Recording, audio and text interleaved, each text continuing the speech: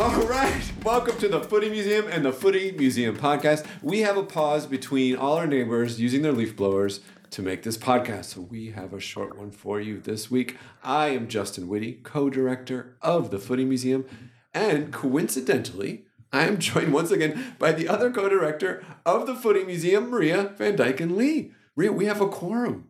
Both co-directors in one space. I don't even know if this is allowed. This is the full board. We could do anything. But we could also be taken out, and then the powers of the Footy Museum would just be up for grabs. But I think you need a majority vote. Oh, my gosh. No, what you don't need a majority vote for? To give a contract extension to this guy. Because if you did, the Chicago Fire fans, which is a shrinking fan base because of choices like this, would have voted no. What did they do to his classes? I call him George, but I think it's Georg Heitz, was given a contract extension after some of the biggest missed signings in the league, after making the team, the Chicago Fire, progressively worse year in, year out. And he, along with his partner in crime, Sebastian Peltzer, the technical director, were re-signed because you know what? There are no consequences in the Chicago Fire. And this man, Joe Mansueto, I say "our" because unbelievably I'm a fan, the billionaire owner of the team. This is what being a fan is. This is what being a fan is. He thought, you know what? It's fine. Everything's just fine. Lowest attendance in the league. It's fine. It's fine. One of the top paid players, not really playing defense, only having 5 goals. It's fine. Designated player, youth players, Jairo Torres, no goals in MLS. It's fine. We got Messi coming back for a game next year. Maybe we'll do another for a rebranding. Game. He's coming back for a game. And after they made, he doesn't care. And after they made this very controversial opinion, which has been banned across days, the Fire released this video of Megan O'Keefe from the Fire interviewing Joe about the decision to keep them. And Joe cared so much about it that he was like, you know what, we're not going to go to a Fire facility. I have this lobby outside my office or perhaps at a hotel. Why don't you come and instead of having a Fire logo anywhere or me even wearing a Fire pin, we're just going to sit in front of this painting. This crooked painting with this crooked table. floor. I think the rug's crooked, not the painting. Well, I think it's an asymmetrical rug, but then the lines in the painting are all sloping. No, but you know what it is? This, like everything else with the Fire, was put together last minute. Anyway, we do have the one Miami game to look forward to, and we also have the newest Noche de Oro Copa Interamericana, where the top teams who have won the most prestigious trophies in the Americas will face off for a 2-game tournament. And of course, the top trophy of North America is the Leagues Cup, which also happens to be the only trophy ever won by Lionel Messi's Inter Miami. So we have that to look forward to next year. I say, why stop there? Why not go full Harlem Globetrotters with Miami? Why should they play in MLS at all? Just constant touring, taking on other teams, taking on all-stars. Maybe one time they should Inter Miami versus all former MLS designated players. Or I love it. David Beckham's family versus Inter Miami. I love it. Or Inter Miami in the NFL. Or Lionel Messi just wandering out on the grass of live golf tournaments. And he'll just juggle soccer balls while everyone does their thing around him. That's right. I think even trying to keep them in the league is just a distraction to what the people want. What is it? What do the people want? The people want a convoluted playoff structure that goes from a single game to a 3-game tournament and then takes a 2-week pause before starting again that no one knows what's going on. That's what the people want, Maria. That's what the people want. The people have spoken. And that's what they have. Let us be a microphone, a loudspeaker for this movement. You know what really built momentum for the major league, the top-tier soccer league in the United States, is if we have a very confusing playoff structure that's interrupted by a giant international break. And that's what's happening. But one trophy was handed out last week to our favorite Matt Miazga. Same Matt Miazga who stormed the locker room of officials after his playoff game against... Because you have to go for what you want. That's right. And what he wanted, apparently, was Defender of the Year, and that's what MLS gave him. So congratulations, Matt, you'll have time to enjoy that as you sit out the next playoff game. Maria, what are we looking at here? Oh, we're looking at... Describe it for the audience. Imagine a sepia tone, beautiful, tea-dyed soccer ball. Ooh. Almost bronze. Wow. It feels old. It feels timeless. It feels classic. Yes. And it is adorned with botanical swoopies. Yes. Swoopies is the technical term. Just gorgeous through all the white spaces. It's a decorated soccer ball. We're looking at a decorated soccer ball that was decorated by someone named Candy Wiley. And Candy Wiley is a well-known artist, most commonly known, sorry Maria, for his portrait of Barack Obama, the portrait of him in the chair in front of the hedge of leaves, not the other one. And his paintings sell for hundreds of thousands of dollars, and he has a store where he sells multiples. And this is on there. Is that embroidered, those leaves on there? I don't know. I don't know what he uses to decorate his balls, but... How long did you workshop that one? Well, apparently, this ball can be yours for $275. It seems like a lot for a soccer ball, but then when you know about the artist, and then the fact that I appreciate he's actually doing something to make things that are somewhat achievable. And hey, that's what you spend on shoes. What people spend on like don't people on sneaker game? Doesn't Greg Berhalter spend like $275 on shoes? Yeah, he sneezes at $275 on shoes. But the average person, I don't know. Yeah, are they spending too? Well, I don't know. But so what do you think? Would you drop $275 for this? I actually like his basketballs a lot better. Oh yeah. Sorry. We did a little more research on something we talked about last week, and that is the United Soccer Association, USA. Should we talk about it? Let's talk about USA. Okay. The very USA beginnings of USA. And maybe the first... so recap, if we remember to last week, USA was one of two competing soccer leagues that wanted to start in the 60s. And after following the first time the World Cup was brought in by satellite to a lot of U.S. viewers, there was a consortium of sports owners and people who said, hey, maybe there's something to this soccer thing. Maybe we should start a league. And the USA was one of the leagues, and it was in competition, I believe, with the NPSL. They heard that the NPSL, National Professional Soccer League, had secured a TV contract from CBS, and they were ready to launch in 1967. Now, USA was not quite ready, but they didn't want to be beaten to the punch. So they pulled together this idea that we're going to have, I think it was like a 9-week season. Is that right? It was 9 weeks. We're going to do a 9-week season with a full league, 12 teams. And instead of bothering about developing teams, we're just going to go hire teams from around the world. There's teams already. There's already teams. Why make teams? We got teams. We're going to go around the world and we're going to pay them, hey, come to the U.S. It's not a bad idea. Great thing. You could come hang out with celebrities and you'll be treated like rock stars and play in the first ever indoor stadium in Houston, the future of soccer, AstroTurf. This is a pitch for just one team. No. Well, no, yeah, that's true. We'll talk about that team. But anyway, so these teams came over and they were given new names and uniforms. And I was surprised to learn who some of these teams were, because it's not just random teams you haven't heard of. So you had the Shamrock Rovers, who are now the Boston Rovers. Caligari was now the Chicago Mustangs. Stoke City was now the Cleveland Stokers. Dundee United was Dallas Tornado. That's probably one of the biggest flips.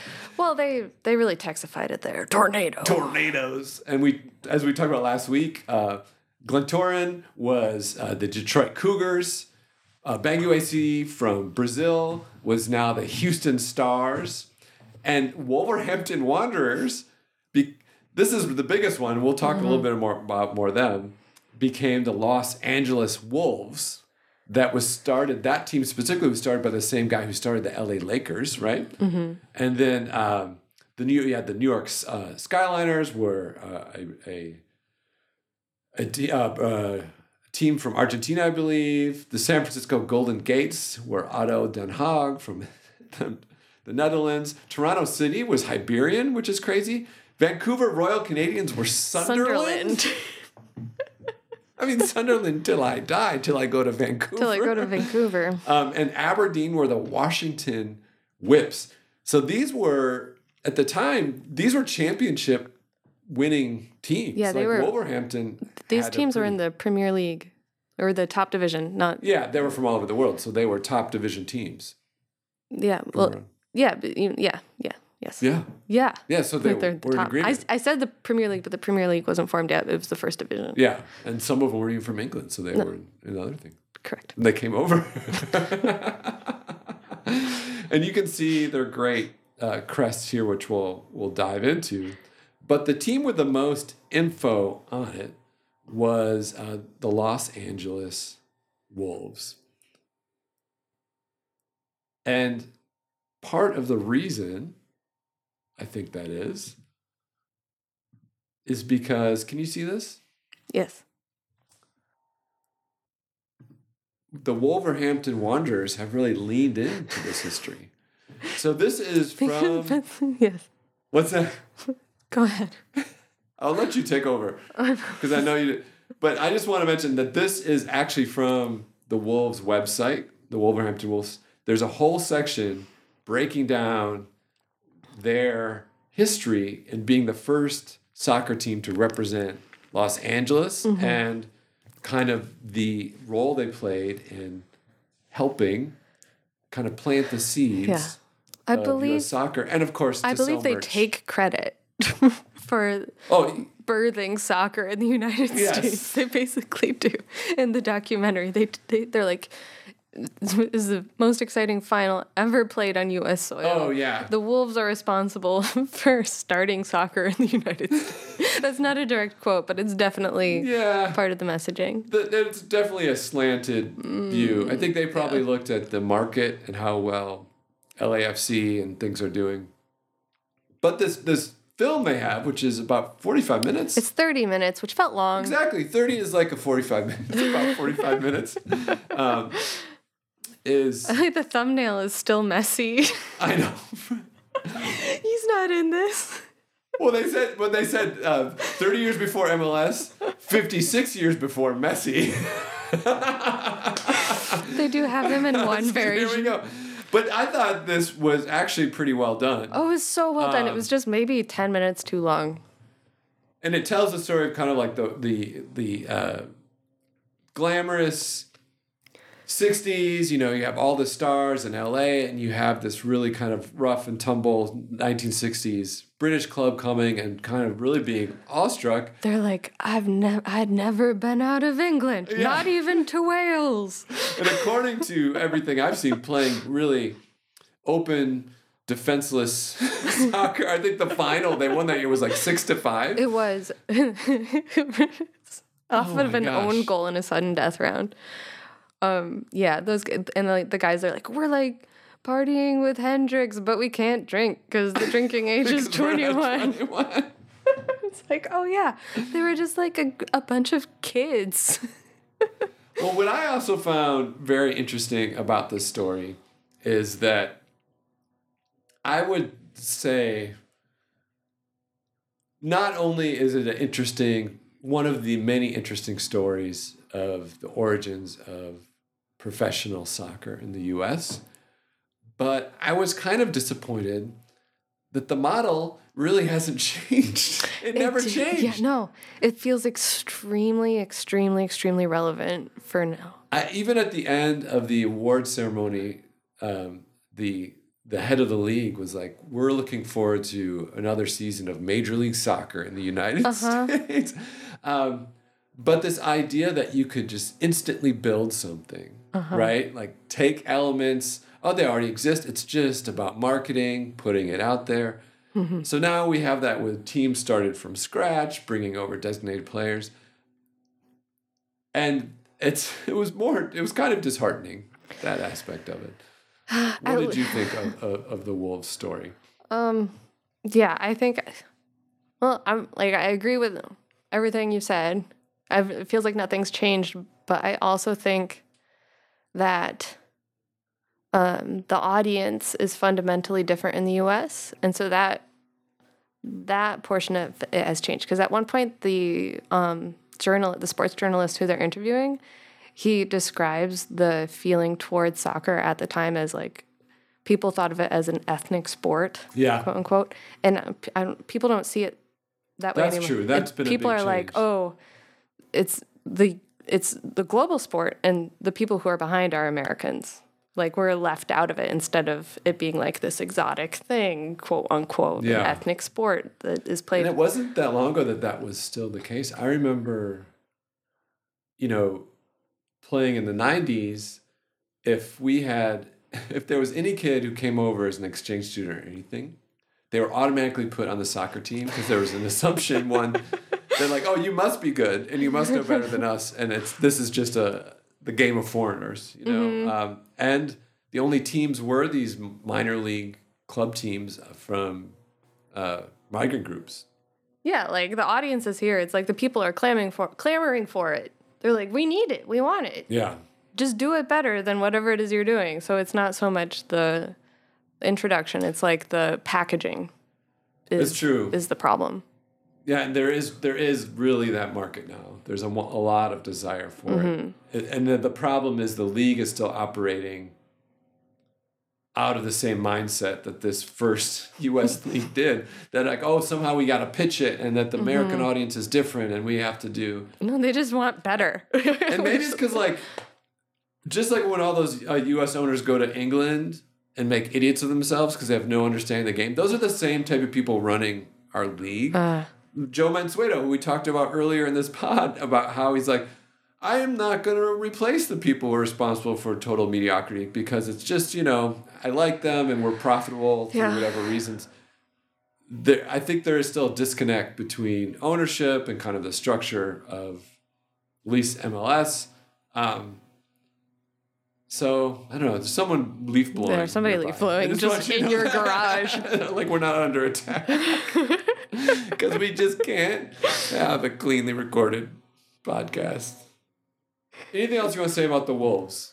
I recommend people go check out that website. Just search LA Wolves. We can link that up. You'll go right there. I was thinking about the Wolves logo and how cool it is on that LA Wolves. It's like a stamp, right? Let me pull that up again. So, it's right there on the bottom there. Oh, yeah, you saw it there. I think if I go to... Well, it's on your full... So you can see it. Yeah, I think you can see it better on the slide you have. There it is. Yeah. It's just like this very cool USA, very Americana logo, like high school logo. And I was like, I wonder what the 60s logo looked like for the Wolves. And it's nothing like this. Oh.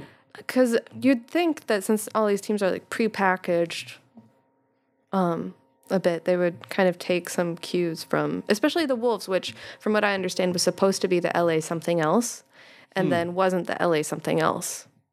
Because once the Wolves signed on, because a bunch of other teams declined, then they were like, let's just stay the Wolves. All right, so we're looking... It's closer to that 70s version. That with the WW, it's like a waste management logo. I was going to say it's exactly like waste management, only with WW. Wolf, I guess that's a wolf jumping over it. So I wonder if this 79... was influenced at all. Absolutely was. Absolutely. Maybe. We need to make a documentary about how U.S. soccer was the birth of modern Wolves branding.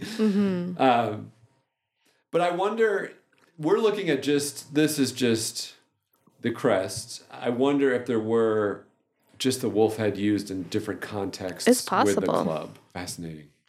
Yeah, but similar theory. I had a similar theory for the next club that I researched. Oh, really? Yes. Real quick, I just want to say I did not have time to do my homework this week. You were doing other homework. I was running Believe it or not, we've put a lot of work in this week to try to improve this broadcast. Maybe it's not all showing this at this moment, but much of my day was spent running cable and getting cable and setting up tech, and then we have dogs. Every sound. Leaf blowers. So next is soundproofing. But I did want to highlight, of those, my favorite was actually the Golden Gates of San Francisco. I think it's just a lovely, lovely logo. I didn't get a chance to look into them, so we will move on to the Cleveland Stokers. Cleveland Stokers. AKA Stoke City. There's some similarities. Yeah, so this is their modern logo. Okay. Right? Yeah. They didn't come up with this design until like the 90s. So this is the Cleveland Stokers, a.k.a. Stoke City, who at the time were a first division team. The Stokers were owned by the Cleveland Indians baseball franchise for this year until they sold it in the next year. And they played at Cleveland Municipal Stadium to crowds of, get this, 6,000. Ooh. Pretty big for a stadium that seats 78,000 though. Yeah. So a little quiet. Probably the most notable player is Gordon Banks, who was England's star goalkeeper, and it just had a lot of success at the World Cup in England. So he was kind of a hero. So he's like, "Here I come, Cleveland." He's like, "Here I come, Cleveland." Yeah, Seatown. Mm-hmm. I have all these pretty cool posters from that year. Which I love this hand-drawn one from Cleveland. And they don't even say Cleveland Stokers. They say Cleveland Stoke City. And they don't say Chicago Mustangs. They say Chicago Caligari, parentheses, Italy. Like, they don't even use their real names. Except for they do in the poster on the right. That's Stokers versus Well, maybe Whips. that was at the beginning of the season and they wanted people to realize the quality of these teams, maybe? I don't know. But the Stokers were pretty good. They went undefeated for 7 matches, and then were knocked out of their playoff spot by the Vancouver Royals, a.k.a. Sunderland. Royals till I die. So they didn't quite make the playoffs, but they were really good. What do you think of that Whips logo? To me, there's that is a weird combination with Uncle Sam's top hat with a whip. It's just... Well, it's referring to the position in Congress, right? Yeah, sure. That's the first thing I think of. Mm-hmm. When I see a leather whip encircling a top hat, the first thing I think of is the history of Congress in the United States. I don't think of some Chicago-esque burlesque show. That's not what I think of. No, I think of a DC burlesque show. Nor would anybody. Clearly, I don't know what you're talking about. Mm-mm. The Whips. Yeah. The Whips, you mean the party, the Whips, and also the role in Congress. Yeah. Gotta whip those votes. The league board being closer. I think they're like... We are bad at podcasting. But we try. That's okay. We try so hard. Please keep listening. We got a new soundboard. Okay, so here is the actual logos of the Cleveland Stokers. And this is the logo that Stoke City had in the 60s at the same time. And so the Cleveland Stokers actually really love this logo. It is. I do like it as well. What it is, it's a circular logo with inside there's a geometric, striped long sleeve jersey inside. And it says just in kind of varsity letters across the top and bottom of the circle, Cleveland Stokers. And it's this wonderfully simple, very nice, kind of polished, graphic logo. And it looks very 60s. It looks very modern. I'd wear this now. I think it's cool. It is cool. But the Stoke City crest, actually at the time, they weren't wearing badges on their uniforms. They were just wearing the white and red striped kits. But when they did use a crest, they used this simplified version of the town crest. And it's very old school. It's got a boar's head. It's got a jug. Wow. It's got a camel. It's got some kind of bird and a reaper thing in a divided shield. That was the logo of an all-you-can-eat German restaurant, the town I grew up in. Yeah. What was that called again? Smorgasborgia. Smorgasbord isn't German. Smorgasborgia. Das Smorgasbord. Das Smorgasbord. It was called the German Stokers. Oh, okay. So yeah, I just thought that was just thinking about these old guys in this documentary, and then thinking about their Stoke City counterparts, like just a bunch of kids who were wearing their like old timey cresty kits, and then they should get shipped off to the Midwest to the Rust Belt, and Cleveland, Rust City, Rust City, USA, to the Rust Belt. And now they're wearing this like cool kit. They're partying with Hendrix. No, that was the LA guys. But still, they were traveling around. I mean, it was they for kids who probably hadn't been out of England that much. Yeah, and again, it looks like this design influenced the direction that Stoke City would take. That's crazy. And not until like decades later. Let's see. Oh yeah, I have it there again. So yeah, this one compared to the modern one, and it does feel really familiar. It's almost I don't think this was the idea, but now I can't not see, how in the Stoke City crest it says Stoke and then City slightly underneath it, and then there's a red, white stripes. And that city that's below Stoke makes the middle red stripe lower. Now I just see it as a shirt collar to match the other. It does. It's like a flip. Yeah. Oh my gosh. I think it's really cool. And it's funny, I just made the connection. Stoke City are the Potters, so Cleveland were the Stokers. It was the turbulent 60s, so they were really jumping into all the marijuana references and things too, I think. All right, well, that's the pod this week. We promise we'll get it right. We got the equipment. Now we just got to get rid of the leaf blowers. Winter will come, and people will go inside and be quiet forever and ever and ever and ever and ever. Please follow us on our socials at the Footy Museum, and also make sure to like our YouTube channel and share it with your friends, especially if those friends like amateur soccer podcasts based in design. I mean, that's a big market. I'm surprised. It is. Yeah. There's a lot of listenership out there for this. It's basically true crime, idiosyncratic, amateur football/soccer podcasts, and then gardening. It's like that's kind of the people in the biz call it the triumvirate. Yeah. It's the golden triangle of podcasting.